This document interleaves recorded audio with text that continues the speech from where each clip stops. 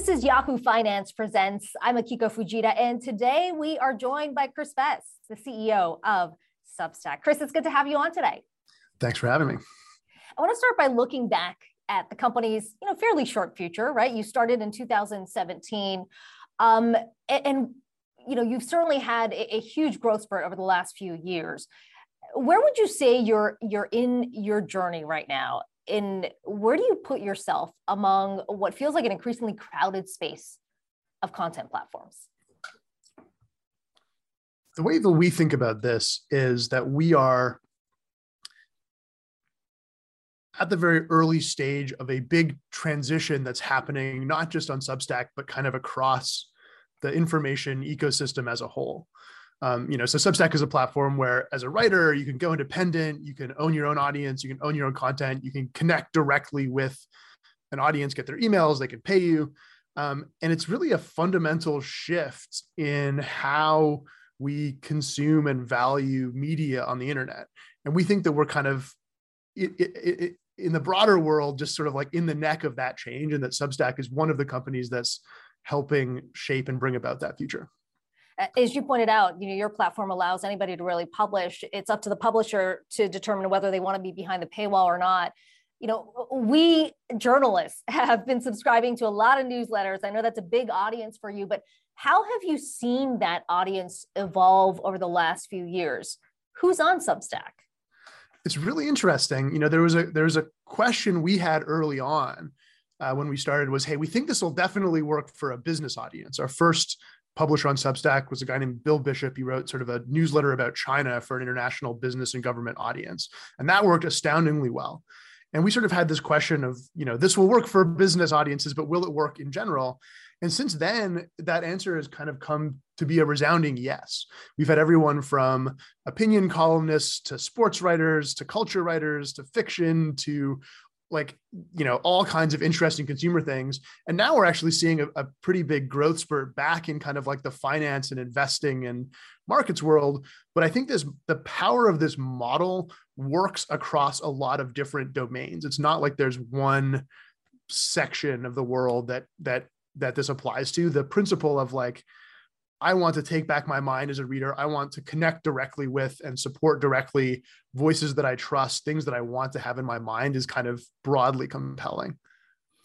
Let's talk about an announcement that recently came down a few weeks ago. You announced you're going to be laying off 14% of your workforce, 13 out of 90 employees. And you said that in part that was so that you wanted to be able to fund your operations through your own revenue without relying on additional financing. What does that revenue picture look like right now? What is that revenue? So first of all, this was like a super tough thing to have to do. I mean, we let go some people that are great.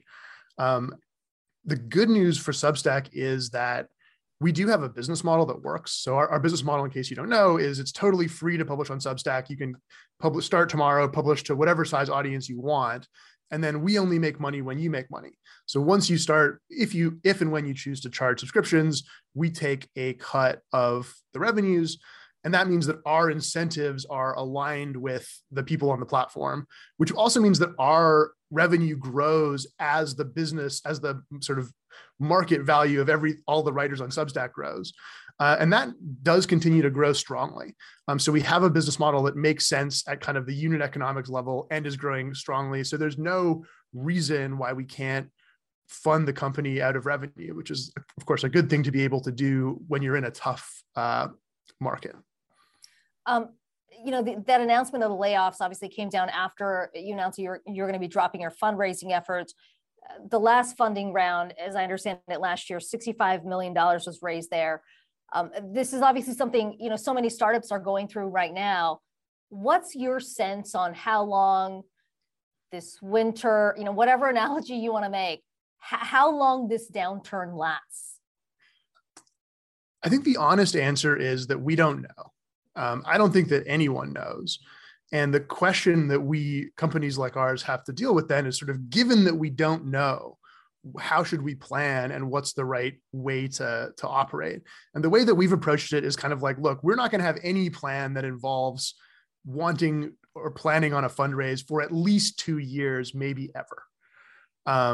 And that doesn't mean to say that we wouldn't consider that if the situation changed and the markets were in a good place. It's not like we don't necessarily don't want to, but we kind of want to have a plan A that does not require it. And I think a lot of companies are coming to that similar conclusion.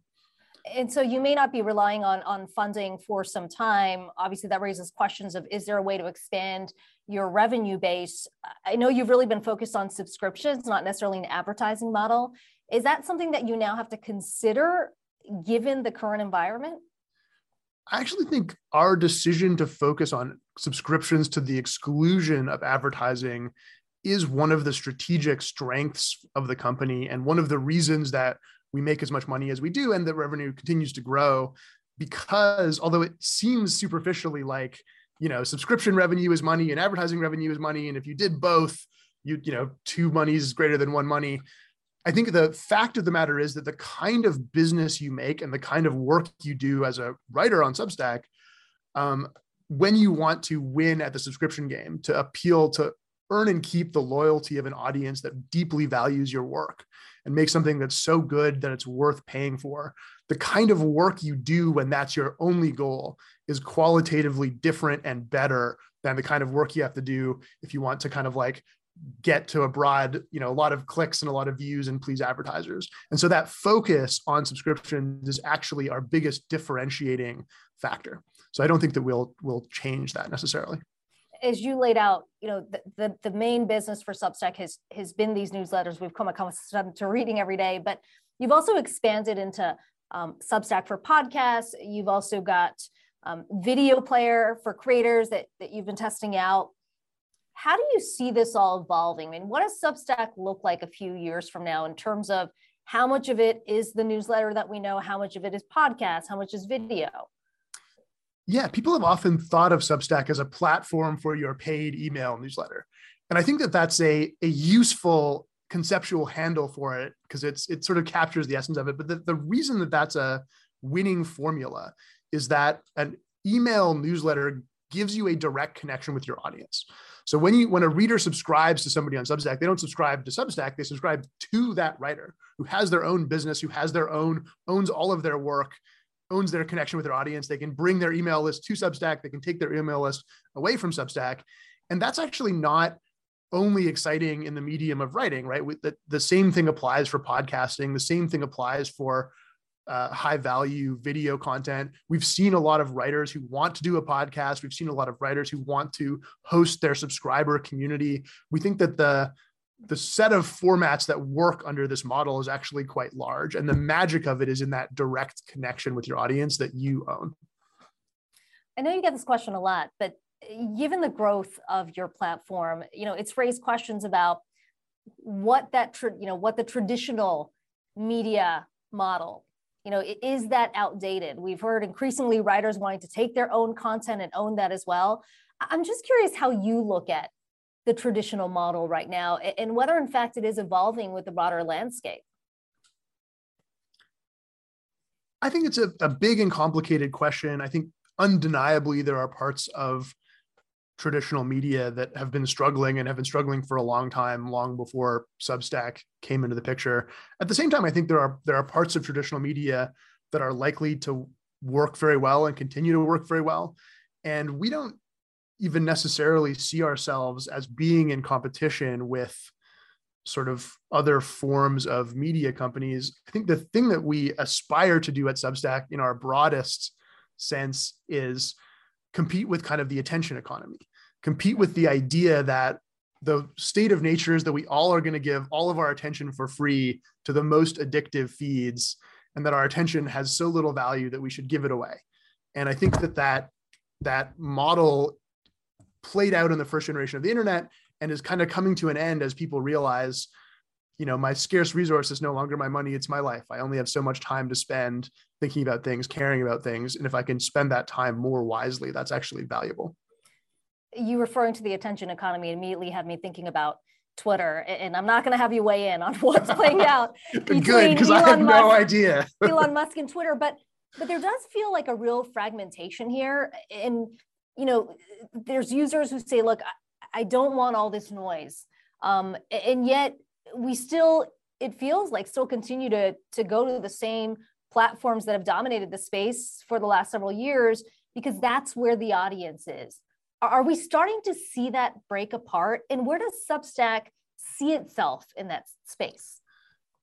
The way that I think about this, and it goes back to your question about advertising, when your business model, if you're a network, a social network, any kind of a network where your business model is advertising, and specifically it's like sort of commodity advertising where you're slicing the audience into its smallest thing and selling it, you're sort of inevitably pricing people's time as a commodity, right? You're aggregating as much time, people's time as possible, and then selling it off in slices, which means that you kind of can't value quality in the same way because it doesn't show up in your business model.